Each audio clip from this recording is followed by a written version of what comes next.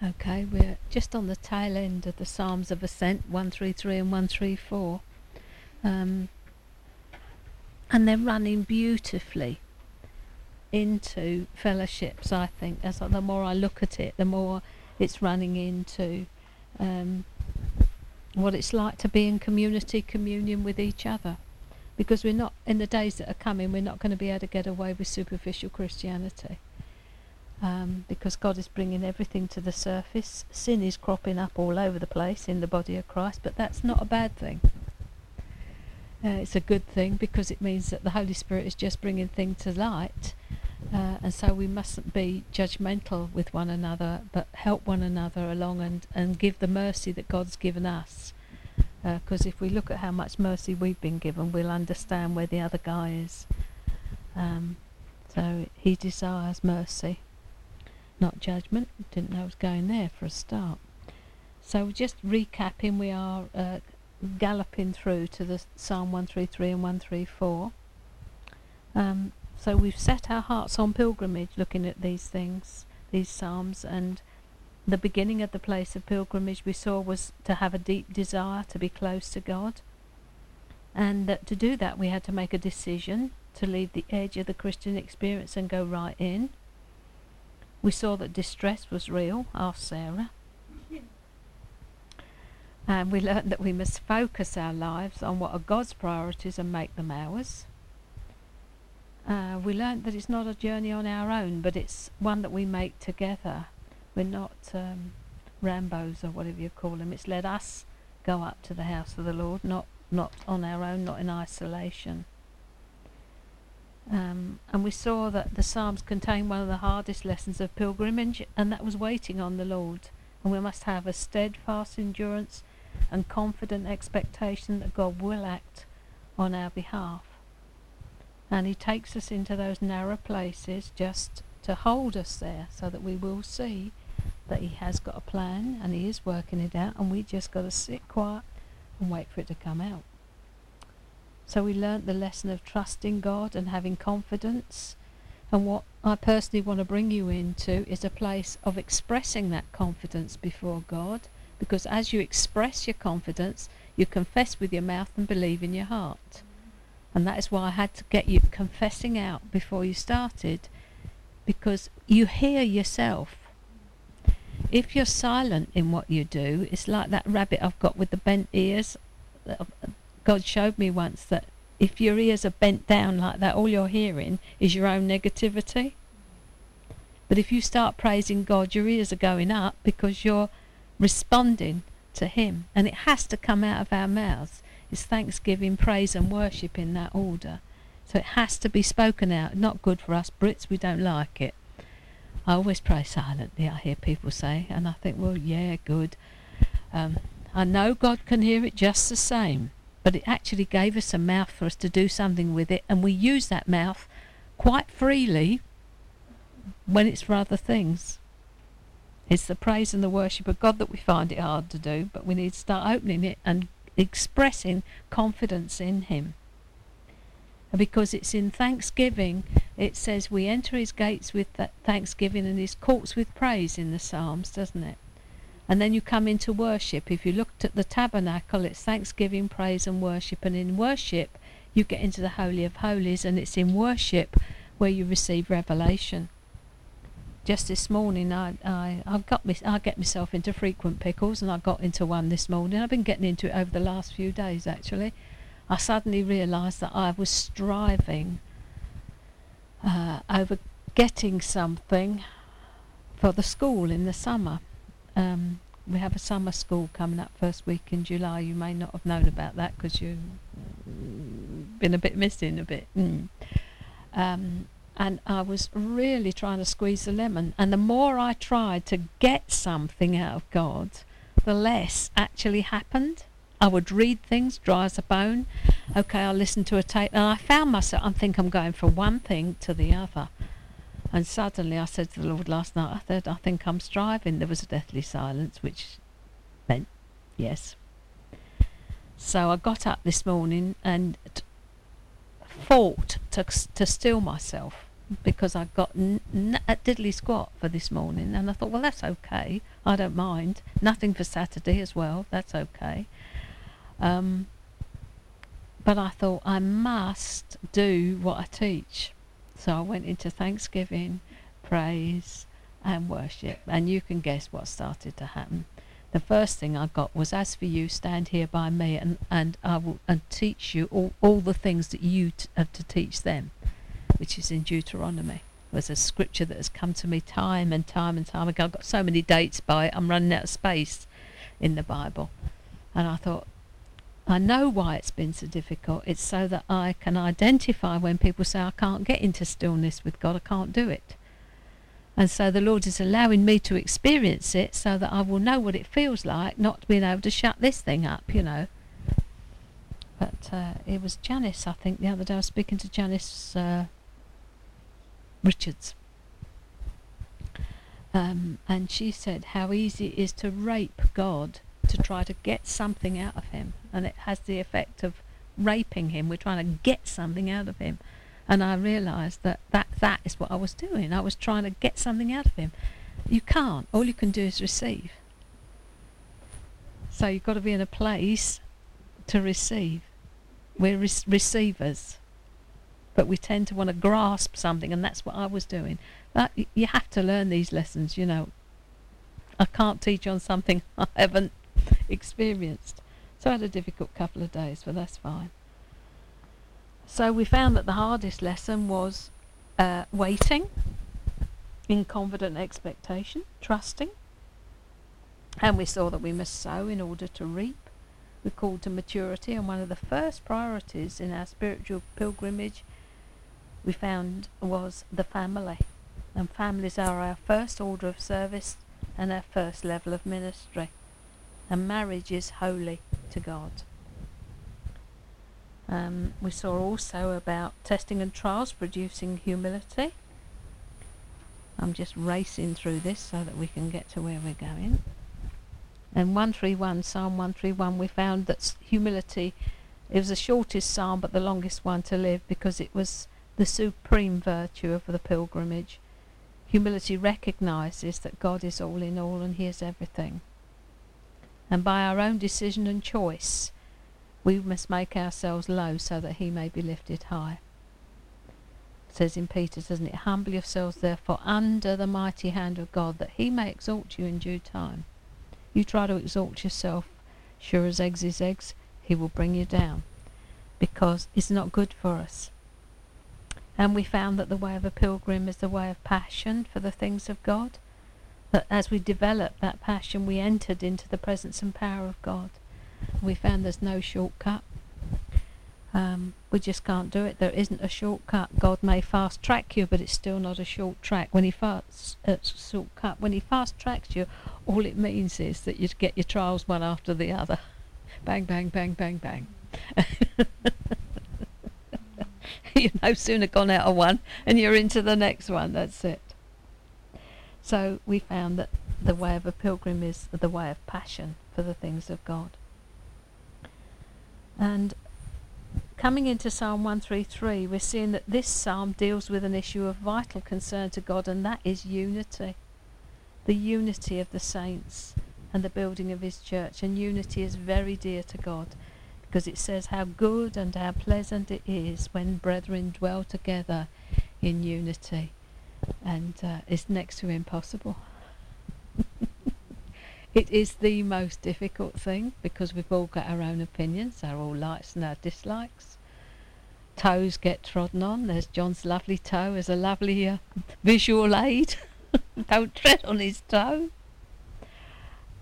We get upset, we get offended. So what are we going to do with it? If we take the 10 Commandments written, you'll find that 4 are towards God and 6 deal with our relationships to one another. And this is where all flesh has to die in his manifest presence. What's going to happen if you're out with someone is that one of you is going to have to give way. Had a situation the other day, got an urgent phone call. This and this is happening. My fleshly response was take them out and sit them down and tell them. I said, I'll pray about it. So the following morning I felt the Lord say to me, it's a control issue. They both want control. One of them's got to step down. So I phoned the person concerned and said, it's a control issue. What do you mean? Well, one of you's got to step down. Well, why isn't God speaking to the other person? I said, because he just happens to be speaking to you and you're the one that rang me. So the answer is, sweetheart, if you want peace in this situation, step out of the argument.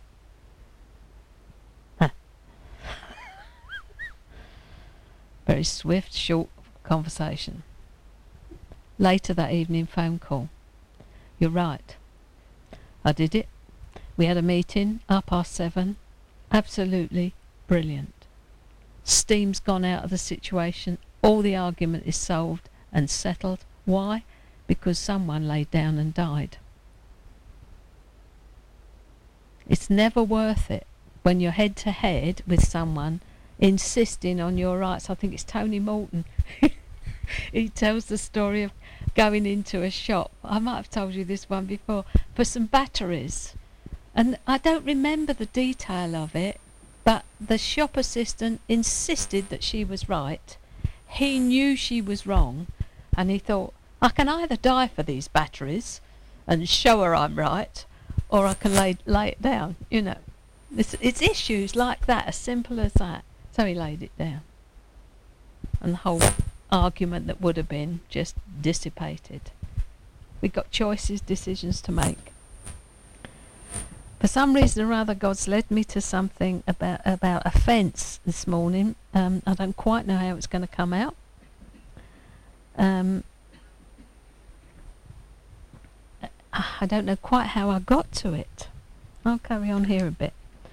So harmony and unity of the people of God is very important to God. So the lesson that we need to emphasise from Psalm 133 is that of the bond of brotherhood. It's essential for entering into the presence and power of God and receiving his anointing of blessing and peace.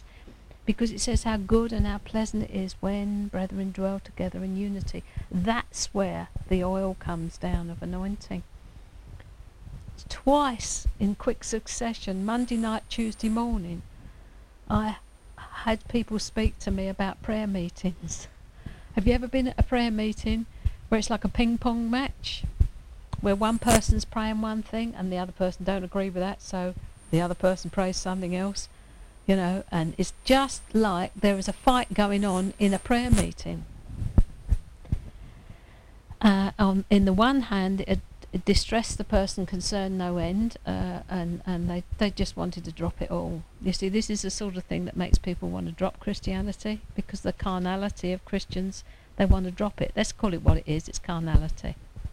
We're not operating in the spirit at all. We can walk around like we're sitting on cloud nine and a puff of spiritual what's it, but actually when push comes to shove, what do you do when someone stands on your toe? Yeah. It's what comes out of your mouth at a time like that is when you know how dealt with you are. The fruit of kindness grows in bad soil. The fruit of anything of the Spirit grows in bad soil. So someone's unkind to you, what do? You unkind back? Or are you kind to them? Because that's the fruit of the Spirit. But you have to make a choice, because you'd actually like to say, as Graham would say, I know something about you too, pal. It's the way he says it. I know something about you too, pal. And there's the classic story of when he, you know, you all know this one about him when he had to fast for 30 odd days. Do you know that one? Yeah, that's right. No, don't know that one. No. He said he had this relationship with a guy in the church. He loved to hate him. Love-hate relationship. He loved to hate him and the other one hated to love him, so they had this relationship. Then he found out something about this man in the church and he thought, right, gotcha. So he's on his way now to tell this man, I know about this secret sin, relishing it all the way. Suddenly the Lord said to him, where are you going? He said, oh, I'm going to tell so-and-so what. He said, take another step, you're a dead man. Finished. Your ministry is over. Turn round Go home, fast till I tell you to stop. 30 days later,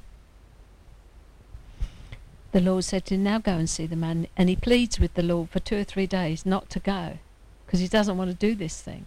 Because God has so dealt with his heart in that 30 days that he just doesn't want to do this.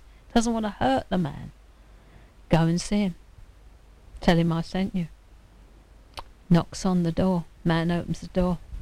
Graham looks at him and says, God sent me. The man bursts into tears and says, thank you so much. For the last 30 days I've been praying that God would send me someone. I've got this terrible unconfessed sin.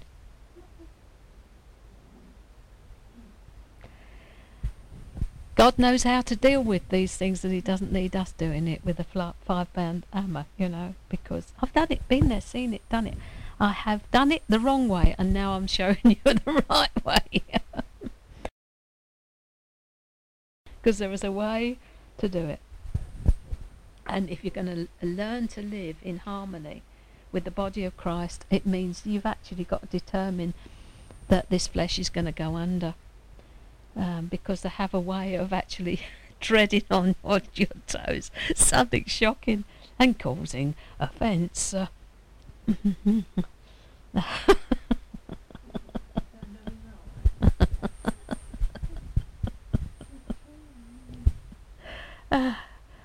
Dear. So I think that somehow or other I got into Matthew 18. So let's just pop into there for a minute, because I think the Lord wants to say something about this whole business. The word offence is scandalizo. It's from where we get our word scandal from. Scandalo. Scandalo. Have you been scandalised recently? I think it's Matthew 18. I saw an interesting thing in this morning too. It's this prayer of agreement business. I saw that there too.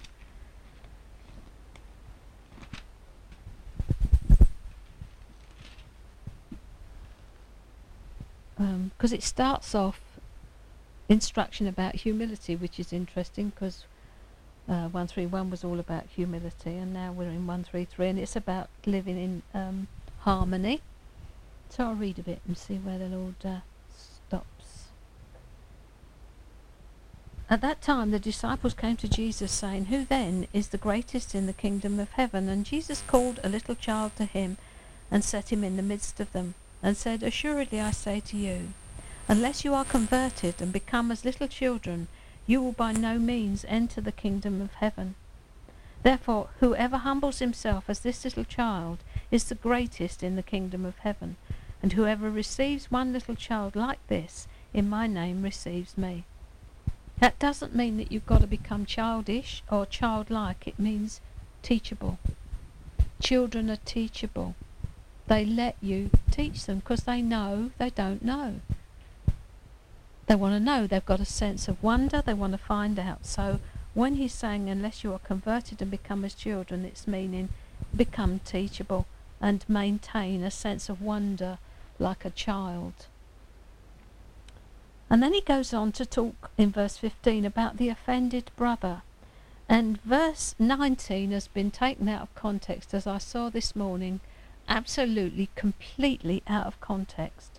Because it's in the context of offence. It's what is so often called the prayer of agreement. If any two of you agree on earth concerning anything they ask, it will be done for them by my Father in heaven. Good-o, agree with me, I want a Rolls Royce. They take that's out, completely out of context. Actually, what this whole thing is talking about is social order in the church and a serious offence that has meant going to court. You know, in Corinthians it says it's said that you take one another to court. How dare you do that, really, when you're brothers in the Lord? So it's all about the offended brother and sin against one another. Moreover, if your brother sins against you, go and tell him his fault between you and him alone. If he hears you, you have gained your brother. But if he will not hear you, take with you one or two more, that by the mouth of two or three witnesses, every word may be established. This is talking about church order. This is where it's linking in so much with fellowship life, that if there is an offence between brothers, or brother and sister, or sisters within the body of Christ, and it cannot be resolved, then you go to the leadership together and say, we've got this problem. But if you have an accusation against another person, you've got to find two or three witnesses to the same thing. I mean, how often do we hear it flying about, accusation about brother or sister or person within the body of Christ? This was the whole issue that the people were talking to me about in the prayer meeting. It's just, where'd you start? And if he refuses to tell them to hear, tell it to the church, so it comes before the whole congregation. But if he refuses to hear the church, let him be to you like the heathen and the tax collector. Assuredly, I say to you, is another one. How many times have you heard this one in the context of spiritual warfare? Whatever you bind on earth will be bound in heaven, and whatever you loose on earth will be loosed in heaven. It's nothing to do with spiritual warfare. The truth of it is, he's saying, assuredly I say to you, whatever you forbid on earth will be forbidden in heaven. In other words, I'm giving you the authority to make these decisions as leadership. And if you forbid it, it's forbidden in heaven, because you're getting your instructions from there. And whatever you loose or allow on earth will be allowed. So it's nothing to do with spiritual warfare. And the next one, I say to you, if you agree on earth concerning anything they ask, it will be done for them by my Father in heaven. That is, if two judges agree on any part, it's a legal issue, God will honour their verdict. So you bring something to the leadership, they pray about it, they seek the Lord's view on it, they bring a verdict. It will be done. See the difference between how it's been used in the church and the truth of the issue. Two things that have got to do with offence have been taken out of context and used, one as spiritual warfare and one as getting what you want. Western mindset coming to Hebrew book. That's what you got there. So it's incredible. So, for where two or three are gathered together in my name, I'm there in the midst of them. In the other words, I can see what's going on, and I will bring my judgment. It's to do with church discipline, serious legal issues, and not just hurt feelings. So you've got all sorts of things in there. There's the offended brother, there's serious legal issues, and it's all in here for us to have a look at. I think it's incredible the way it's coming together with fellowship life, because when you get Christians together and fellas in the same ship, somebody said they took offence at that because it sounded like it was all men. Thought, we've got a problem, darling, you've got an issue with fellas. Anyway, there we are. So where do I go first? I just quote from Bob Mumford here, talking about being scandalised or taking an offence. There are certain roots in us that make us vulnerable to being scandalised when the Lord or others do something we don't expect. Sometimes it's God. Let's face it, we pray about something, and it doesn't happen, and we get offended at God because he hasn't done what we thought he ought to do, because after all we've prayed about it, haven't we? So the three fundamental roots that can cause us to be offended when our expectations aren't met are personal opinion, personal advantage, and personal convenience. So personal opinion is the problem of privately interpreting God's action and written word in a way that is narrowly individualistic and therefore likely to be biased. At the root of strident personal opinion is often an unhealthy desire to be right. Most often, the more strongly opinionated a person is, the more easily he is offended when things don't go the way he thinks they should. In Matthew, Jesus spoke out against the private interpretations which the Pharisees used to set aside the commandment to honour their fathers and mothers. Some of you may know that, where he says, they say it was Korban. Yeah, can't. We had a priceless example of that. To say it was Korban meant it was dedicated to God, so you couldn't use it for another. But in actual fact, they were keeping it to themselves to do something else with. Matthew 15:12. Let's just have a quick look at it.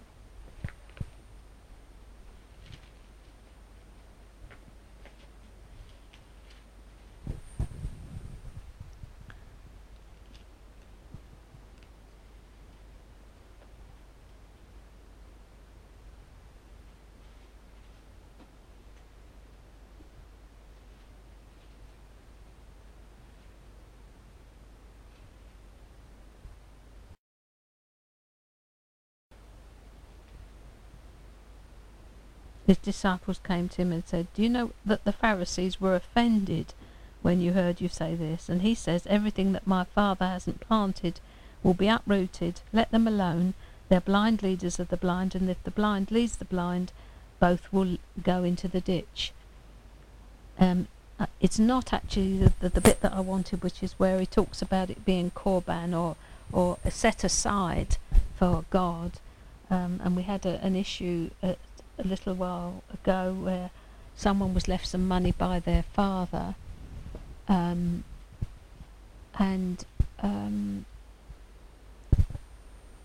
but they had dedicated the whole amount to God and said, "God, it's yours to do with as you choose." There then comes up a need, and the need was very expensive dental treatment for someone else.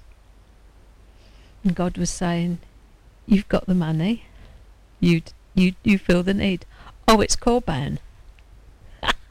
"It's set aside." Yeah, I know. "I want you to give the money." The long and the short of it was, I think they went to Israel, and in the bedroom where they were was a text about Korban. And they got convinced that God was actually wanting them to part with this huge amount of money to get this dental treatment done out of Dad's money. I mean, we will do that, won't we? We'll dedicate stuff to God, provided he will use it in the way that we think that he ought to use it. You can have all of that, Lord. You can have my life. Take it, Father, it's yours. "Oh, I don't want to do that with it." Suddenly we're taking it back again. Put your whole self in, whole self out. That's another issue, but still, there we are. So he doesn't always do things according to our private interpretation of how he should. He may not answer a prayer for someone we feel, or he may answer a prayer for someone we feel doesn't deserve it, or not answer a prayer for someone we feel that does deserve it, you see, so we can get up our nose in all sorts of ways. He may withhold himself from us when we want him most, and shows up when we expect it and require it least. Often it seems that sinners and hypocrites are free to do as they please, while God's own are disciplined for the least infraction. Then there's personal advantage. You see, scandalon, that the origin of the word means to catch something by a trap. You're trapped when you're scandalised or offended. You've fallen for the bait in the trap. And the problem of personal advantage seems most frequently to be the bait in the trap of the scandal. The one who's seeking personal advantage asks the question, "What's in it for me?" Although we'd like to think we're totally pure in our motivations for following the Lord, very often we're guilty of following him, at least in part, as a means to personal prosperity, personal glory, or even fame and excitement.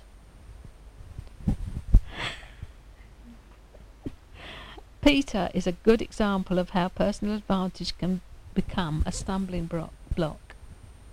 In Matthew 16 we read that Peter was the rock on which Jesus will build his church, and soon after that the Lord begins to tell him of his impending arrest and crucifixion, and Peter steps up and says, "This must not happen, Lord. You're going the wrong way." And what does God say to him? You are being a stumbling block to me. You're getting in my way. We must be careful that we don't become stumbling blocks to other people. Remember, I've said probably quite a number of times, the reason I don't go to church on the way, one of the reasons I don't go, is that I know I would be a stone of stumbling to the leadership there. So don't go. I don't go because I know I cause them a problem. I don't know why. I walk in, I say nothing, but my very presence can cause them to stumble. They get put off. So I won't go there.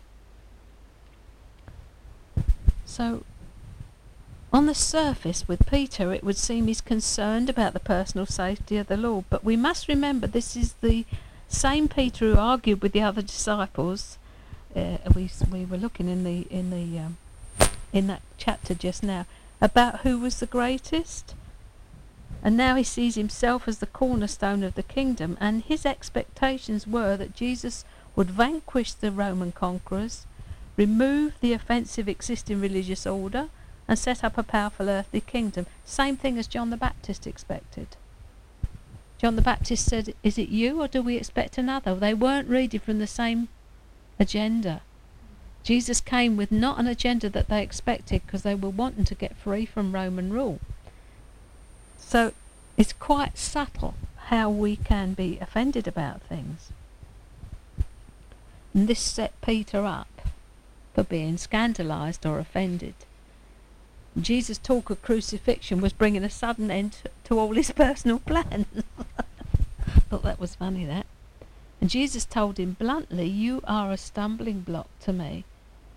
Peter's desire for personal advantage had become an offence to the Lord Jesus in Christ himself. It had become a stumbling block. And then personal convenience. It's a big one.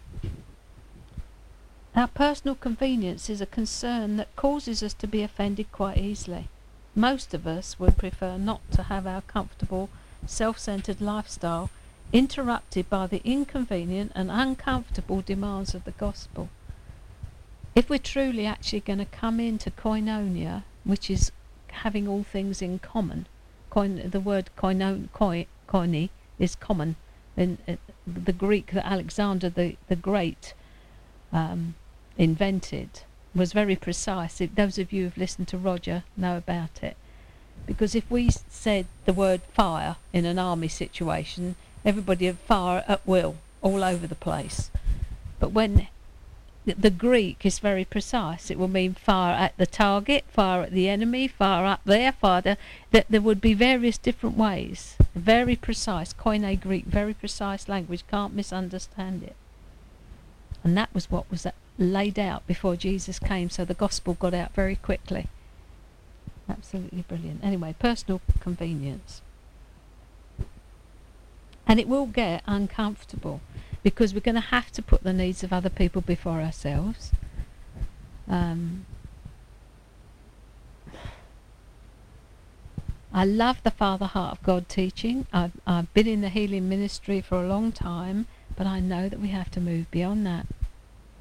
Having got healed up, we then have to go on to being disciples of Jesus, or we can be followers, or we can be believers.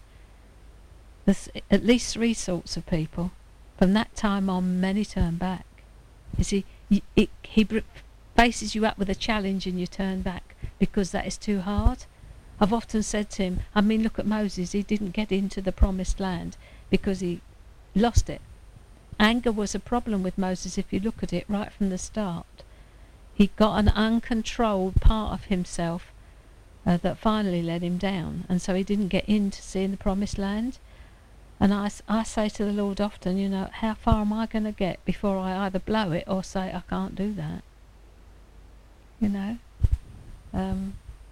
we can sing things but not realise what we're actually committing to. You know, all to Jesus I surrender all. He says, oh good, I'll just call in a few of those now. And you suddenly find yourself up to your neck in alligators, really. We stand up, we go forward for these things. We haven't got a clue what it actually means in terms of personal commitment. But in these days he's fronting the church up with it, and he's saying, come on church, what did he call it? Not weekend warriors, no, chocolate soldiers, and weekend warriors or something like that, Graham Cook. But you get to choose all the way along the line, and the Lord knows exactly what choices you're going to make. But the fact is that none of us will come into that inheritance unless we make the right choices. As I've said before, we cannot expect a signs and wonders ministry and the earth moving and prayers being answered in such a way that as are miraculous unless we pay the cost. There is a cost. So once we're healed up and on our way, God starts the discipleship process, fronting us up with the decisions. Personal convenience. For this reason, the rich young ruler, for example, turned away from Jesus. And if we were to take seriously Jesus' commands about the poor, the orphan and the widow, we might find our own lifestyles inconveniently interrupted. Like the Jews of Jesus' day, we find it easier to ignore some commands of the Lord rather than be scandalised by an interruption of our comfortable little worlds. Offended, you see, put the word offended in where we talk about scandalo. Nothing about the gospel message is convenient. Nothing is comfortable about bearing a cross. And for this reason, many believers are offended today when men of God declare the demands of the law, the obedience and the sacrifice required by the gospel. We'd much rather hear about God's blessing, prosperity and care. They're all there, but so's the other side of the coin. And if you live in Matthew 6:33, which is seeking first the kingdom of God and his righteousness, everything else that they seek out there will be given to you. Matthew 6:33, I lived with it for years. Seeking first the kingdom of God and his righteousness, and everything else be added. Concerns for personal opinion, personal advantage and personal convenience are at the root of our fallen nature. They're the giants, if you like, and they're the hooks. Jesus spoke directly to this problem in Mark 9:43 to 47 when he taught that it was better to lose a hand, a foot or an eye than to be scandalised. And this teaching may be offensive to the modern mind, but it presents a crucial truth. Those who are not prepared to restrict without reservation what they do, the hand, where they go, the foot, and what they watch and desire, the eye, are setting themselves up to be offended. Our natural desire for personal opinion, advantage and convenience are the bait which can spring the enemy's trap, causing us to lose the opportunity to walk further with the Lord. And then he goes on to say, what are the symptoms of being scandalised or offended? I like actually in this little book, it's called Giving and Receiving of Offence here. And he talks about, what happens when we respond or embrace an offence. And the first thing that happens, we experience a measurable increase in agitation, irritation, moodiness, touchiness, and we become increasingly impossible to please. He then goes on to say, do not ask me how I have identified these 5 symptoms. I did not read them in a book.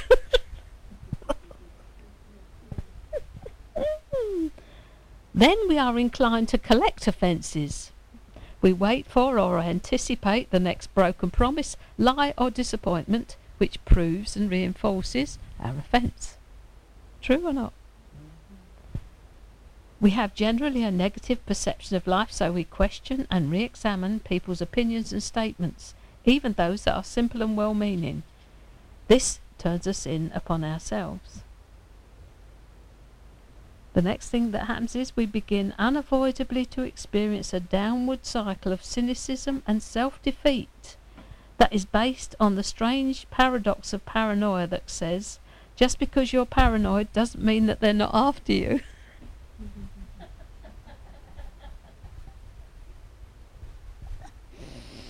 We begin to enter the world of suspicion.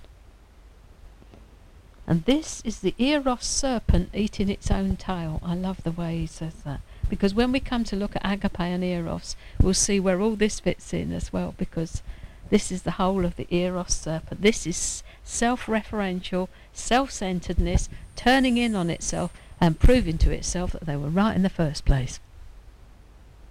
Most of the body of Christ actually operates in the gift of suspicion, I have noticed.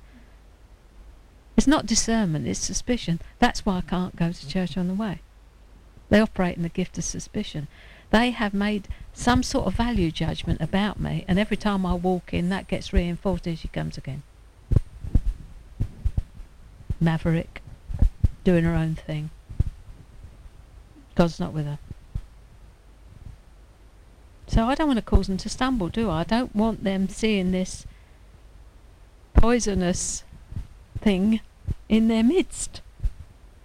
Suspicion.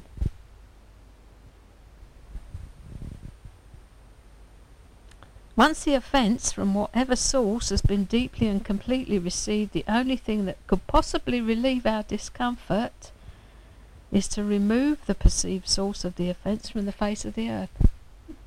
Murder. I mean, we laugh, but that's the ultimate, isn't it?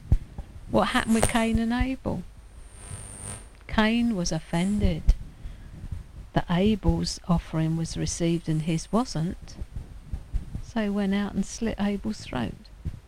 You want an offering? There it is. Have that. But murder is not far from all of us. If we think that we are not murderous in our hearts, we don't understand ourselves. You know? Because in all of us, when we're really crossed and it really steps on our toe and it gets in our space, the ultimate would be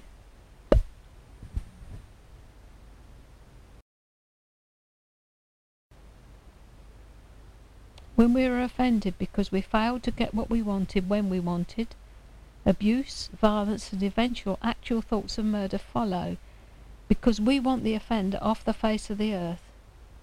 This includes believers. And he goes on to tell a story which is horrendous, really. Some years ago I was invited to Peru by a long-term missionary. By the time I arrived he had left the country. Evidently he had a 12-year-old servant girl who kept serving him from the right side after repeatedly being told to serve from the left. Eventually he became so offended that one day he jumped up from the table in anger and beat her with his fists. She died of internal trauma a few days later. Obviously his career as a missionary was terminated. Offence destroyed him. I wish I could have understood the principle of offence as clearly then as I do now. It goes on to talk about the offended disciples. Do you remember they wanted to call down fire? And Jesus said to him, you don't know what spirit you're of. Shall we call on down fire? See, they thought they got the power to do it, didn't they? Good. So, offence.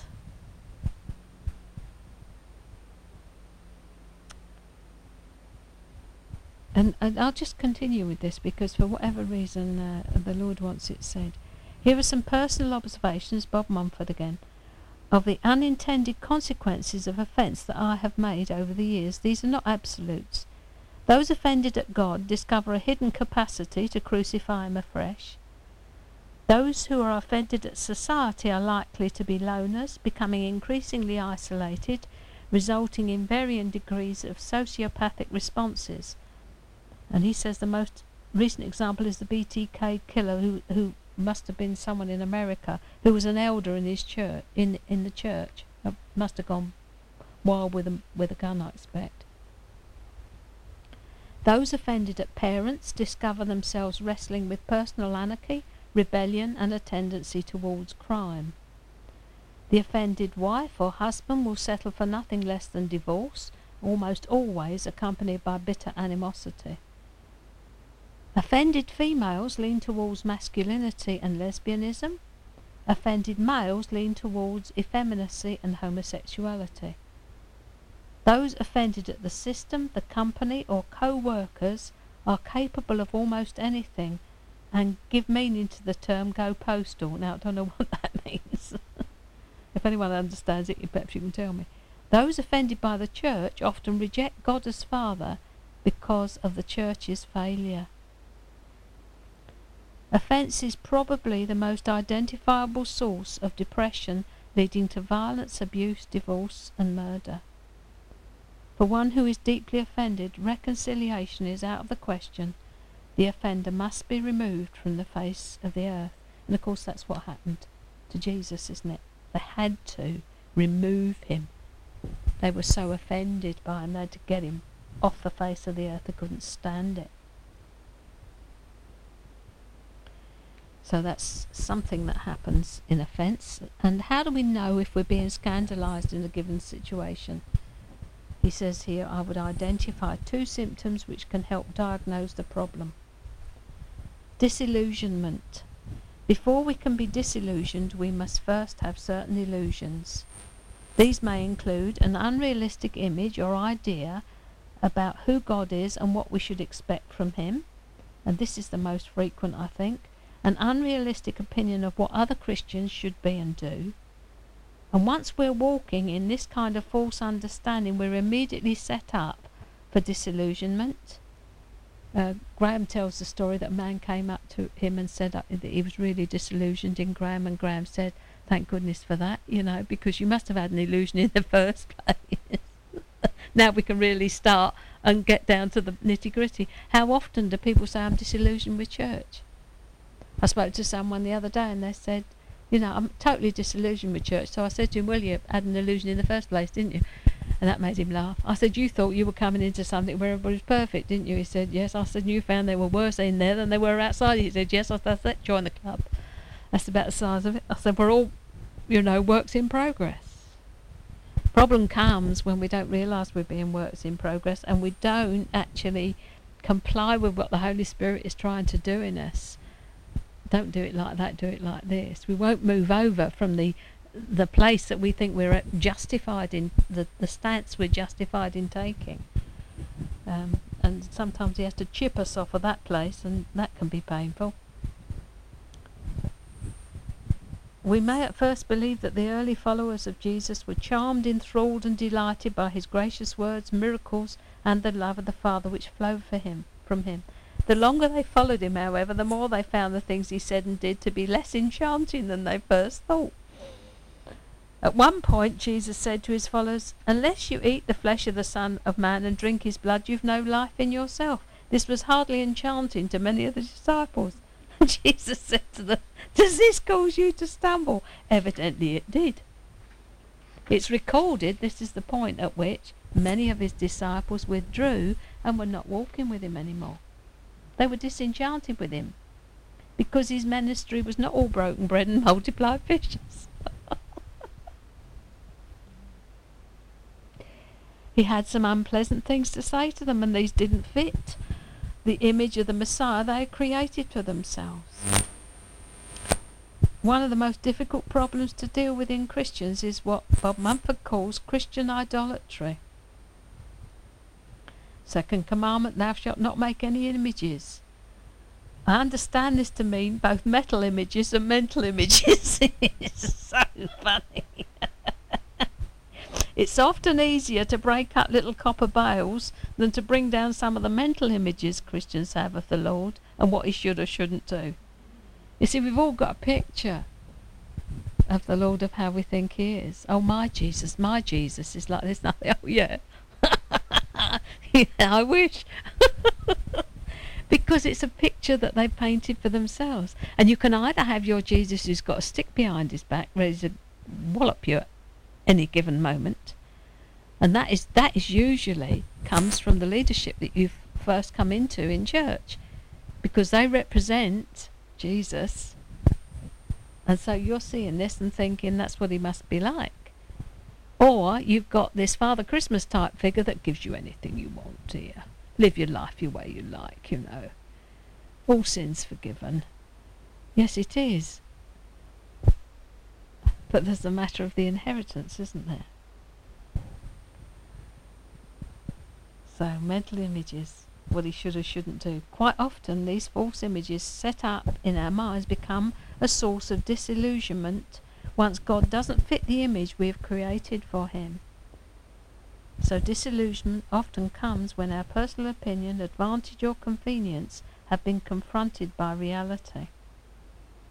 How often have we been victimised by great and glorious visions of what we or our group will, quotes, accomplish for the Lord?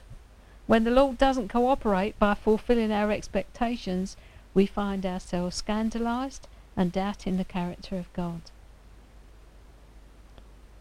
Disengagement, that's the next thing that happens, is the natural response of distancing ourselves from an offending person or party. We should note here that before we can be scandalised by someone, we must have first been attracted to them. The Pharisees were attracted to Jesus because of the miracles and the wisdom with which he taught. The disciples were attracted because he was a source of life and grace. These were all legitimate reasons for following Jesus, but once the offence came, the attraction was lost, and they began to disengage themselves from the Lord.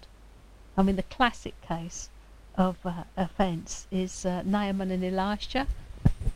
When Naaman comes to see if Elisha will heal him, and Elisha sends the servant out to tell him to go and wash in the river, and he says, well, I thought at least he would come out, pass his hand over the spot, call upon his God and heal me. He was offended because he thought that he was important enough for the prophet himself to come out. So the first response that Naaman had was offence, and he wasn't going to do what he was told, which would have brought his healing. How often with us is the first response is offence? We won't do what we're told, which will bring our healing, because it doesn't come the way we want it to come. Go and wash in a dirty old river. Do that. So, you know, we do it his way or we don't do it at all. If we don't do it his way, it doesn't happen. And it will humble us. It will sometimes humiliate us. I remember, I'll finish with this, one of the leaders at the community church said to me quite seriously once, God would never humiliate you. And I thought, you've got to be joking. Of course he would. Because he will allow you to be humiliated, because if you feel humiliated, you've done got pride.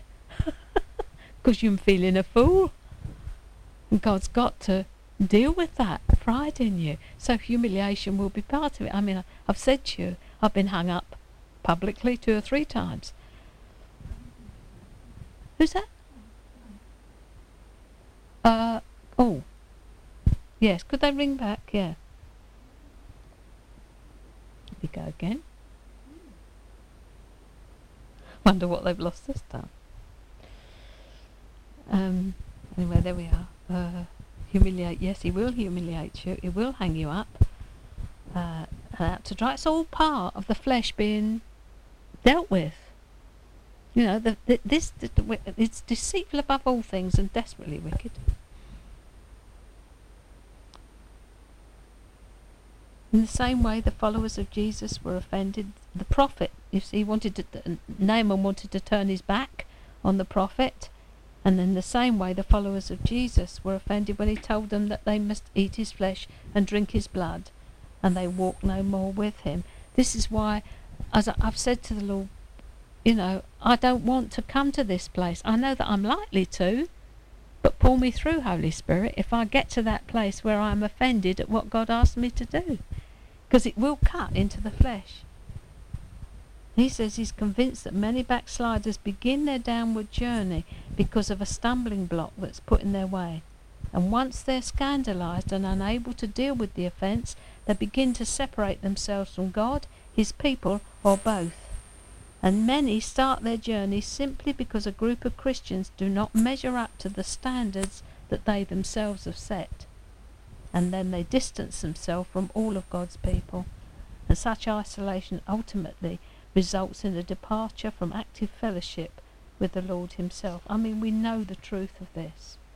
There's an awful lot more about offence and one thing and another, but just for some reason or other, I just felt that the Lord was speaking about offence and how we've actually got to know how to deal with it, because when we come into fellowship life, there are going to be offences. God's going to make sure there are, so that he can teach us how to walk through those things, how to address the issues. We don't walk away from it. You know, if someone offends you or upsets you, then maybe the thing to do is to say, look, when you said that, I felt like this, because it's 99% certain that the person saying the thing did not intend to offend you or upset you or hurt you. So it's the right response. If I upset someone inadvertently, might probably be doing it right now, saying these things. It's the proper response is from the person offended. When you said that, I felt like this. So then we can talk about why they felt like that. Where would it hit into? I didn't intend to hurt you. I mean, Joyce and I are frequently, the other day I was at the computer doing something, and she came in to ask me, so I was right engrossed in what I was doing, so I was a bit sharp with her. So 2 minutes later I was out and they're saying, I'm sorry, I was sharp with you, I didn't intend to be. I was fully concentrating on what I was doing, and I was fearful that the break in my concentration would mean I wouldn't actually get this thing done. But I didn't allow it to go on. Immediately knew I'd done wrong, apologised. You know, we need to be ones who are quick to apologise, and actually, if someone perceives we're in the wrong, just take the blame. It's not worth dying for, as the guy said about the batteries at the checkout. You know, do I die for these batteries? Are these batteries worth dying for? He could have won the argument, was what he was saying, but was it worth it for the sake of harmony? And as soon as he let his argument go down, always takes two. Takes two of us to argue. One of us has got to decide, I'm dying in this. It doesn't matter. Whether you're right or not is not the issue. The issue is, what's the way of love? What's the way of community? What's the way of love? Time and time again, I'm the biggest one here. I'm wrong, and I am wrong. And Joyce will say it's like this. No, I'm absolutely certain it's like this. And then a bit later on, you're right. And I'm learning now, and I say to her, well, I think it's like this, but you're usually right. So I'm going to say that, yes, that's the right thing. It's much, much nicer to just bow the knee, and something dies in you every time you do, you know. For the sake of not having strife all around, we should be the most peaceful people on the earth. So how good and how pleasant it is when brethren dwell together in unity, like warm oil, the oil of anointing that comes down. The anointing will not come. God will not anoint the flesh. He won't anoint the flesh, because he is spirit, and spirit and flesh are incompatible. Two can't live together. I think it was Bob Mumford that said, the Lord said, you and I are incompatible and I don't change. Guess who's got to move?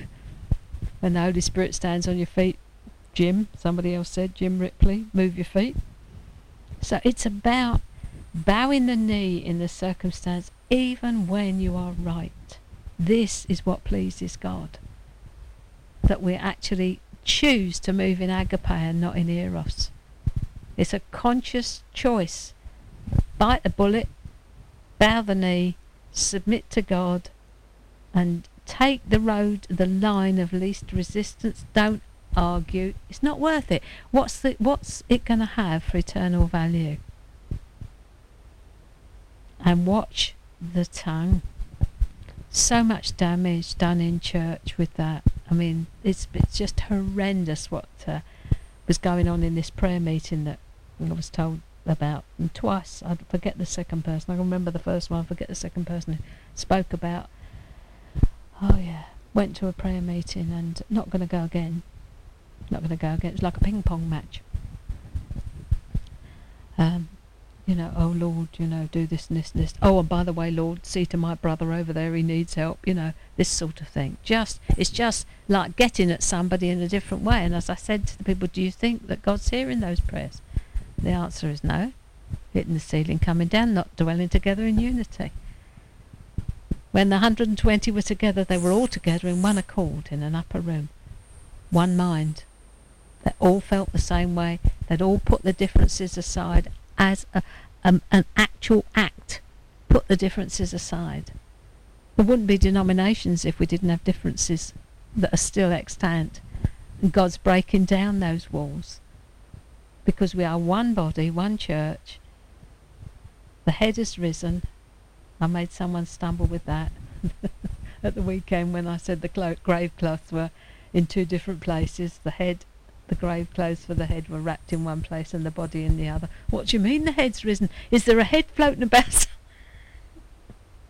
I said, no, sweetheart, not a literal head tucked underneath his arm type of head. It's the head of the body, is Jesus. So can you understand that the head should give the instructions? But so often the body is rolling around on the earth here, doing just what it likes, with no reference at all to what the head's telling it to do.